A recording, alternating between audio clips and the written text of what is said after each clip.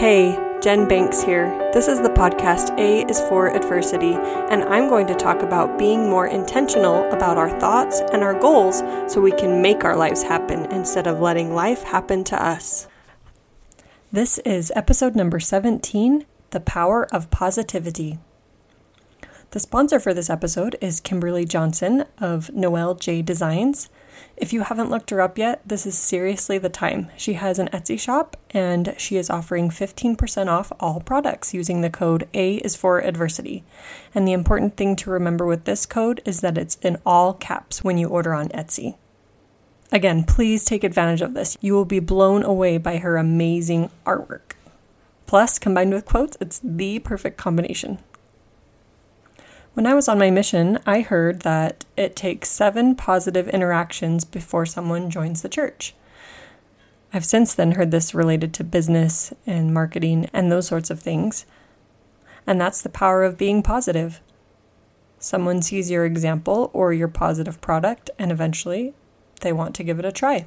I'll share more about this in the future, but I hired Kayla Potter as my fitness life coach or personal trainer. And I've been working with her on my overall health and well-being. And I had seen her videos on Facebook, and at first I would just scroll past them. Eventually I'd get a little more curious and watch one or two, and now I've hired her, so that statistic holds true. While preparing for this episode, I was looking through the quotes in my Power of Positivity section of my quote book, and I started to notice a pattern. It seemed like most of the quotes had opposites in them. Those that didn't, I tweaked them so that I could include them in this episode as a fun way to share how to be more positive in our lives. I will go through 15 different quotes that have these opposites. I guess not all of them are quotes, but some of them are just musings and thoughts, but you get the idea.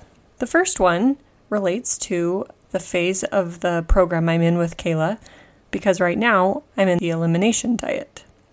While living this way, it's extremely helpful to focus on what I am able to eat and not on what I am not able to eat.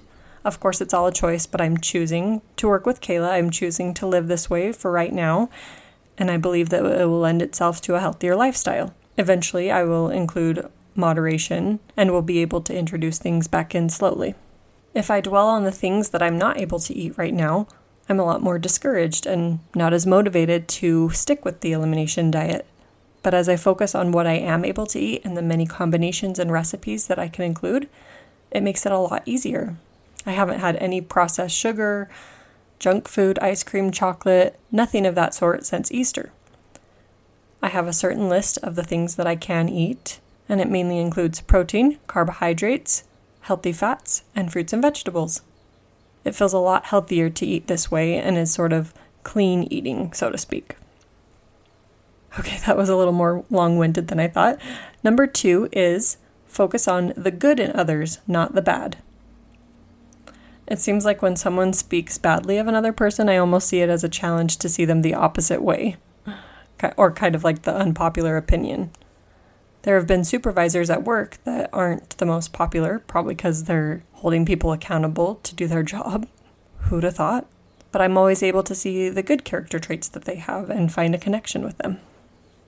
Number 3, move forward, not backward. I've heard of this a lot recently with COVID. A lot of people want to go back to what was normal or what they felt was regular life. However, it makes more sense to move forward, take what we've learned, the way we've changed, and head into the future with that. And unless you have a time machine, there really is no way to go back, only forward. Gail Shee says, "We are not unlike a particularly hardy crustacean. The lobster grows by developing and shedding a series of hard protective shells. Each time it expands from within, the confining skin must be sloughed off. It is left exposed and vulnerable until, in time, a new covering grows to replace the old." Number 4 is a little cheesy, but we all need a good cheesy quote every once in a while. "Success comes in cans, not can'ts." So true. If you believe you can, you can. If you believe you can't, you can't. Number 5, Margaret Runbeck says, "Happiness is not a station you arrive at, it is a manner of traveling." I really agree with that. We're not trying to get somewhere before we're happy along the way. And oftentimes If we have that mindset in the middle of it, it'll be a lot easier to reach whatever destination we're trying to arrive at. Number 6, if you want to be a smart cookie, don't have a crummy attitude. So I guess crumbs are the opposite of cookies. I also just like the play on words. I'm also going to stick this one in here with number 6. It's not an opposite, but it goes along with having a good attitude. It says, a bad attitude is like a flat tire. You can't go anywhere until you change it. Attitude check. How's yours? Attitudes are for sure contagious. Okay, number 7. Almost everything will work again if you unplug it for a few minutes and plug it back in, including you. And that's by Anne Lamott. And as my husband would say, have you tried turning it off and turning it back on again? And just as the advice says, we do well when we unplug and take a step back, remove ourselves from all distractions, take some time to think or meditate. We come back refreshed and renewed. Number 8, make the most of all that comes and the least of all that goes. And that's by Sarah Teasdale. This applies to many aspects of our lives, whether it's an opportunity we felt we deserved or a promotion we didn't get, a circumstance that hasn't changed. Make the most of the experience and leave the rest behind. Number 9, hope for the best, but prepare for the worst. Hope is a useful emotion that drives us to reach our goals and get what we want in life. But when it doesn't work out, we should also be prepared for that eventuality. A question that I heard recently was, what was the last thing that rocked your boat? How did you take it? Did you handle it in stride, or did it really take you off course for a time? Number 10 is by Mary Engelbreit, not sure how to say it, but I love her illustrations. Walk towards the sunshine and the shadows will fall behind you. If you read between the lines on a lot of these, you'll catch the deeper meaning. Of course, when we literally walk towards the sunshine, the shadows are literally behind us. But are you walking towards the light in your life? Is the light of Christ with you? Or positivity, good energy, whatever you believe in? The more we walk towards that and cultivate that in our lives, the more shadows will stay behind us.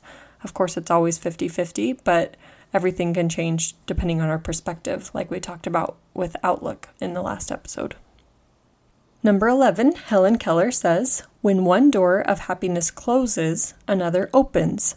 But often we look so long at the closed door that we do not see the one that has been opened for us. A common theme with all of these is dwelling on things that don't serve us. Number 12, if you can't see the bright side of life, polish the dull side. Or I've also heard the grass is greener where you water it. Number 13, when life throws you scraps, make a quilt. This would have fit really well into my life episode, but it works well here too. You can pick up the scraps or the things that aren't going well in your life and turn them into something beautiful. This will take time and energy and is not instantaneous, but as we reflect on our life, we'll see a patchwork of experience and inspiration, along with understanding. Number 14, decide what kind of life you actually want, then say no to everything that isn't that.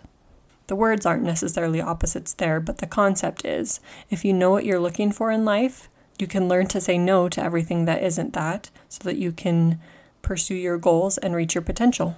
We are the curators of our lives, as I said in my intro episode, and we get to choose what's here, what we'll focus on, what we'll make beautiful, and how we're going to let things shape us and mold us into the people that we're trying to be, or that God wants us to be.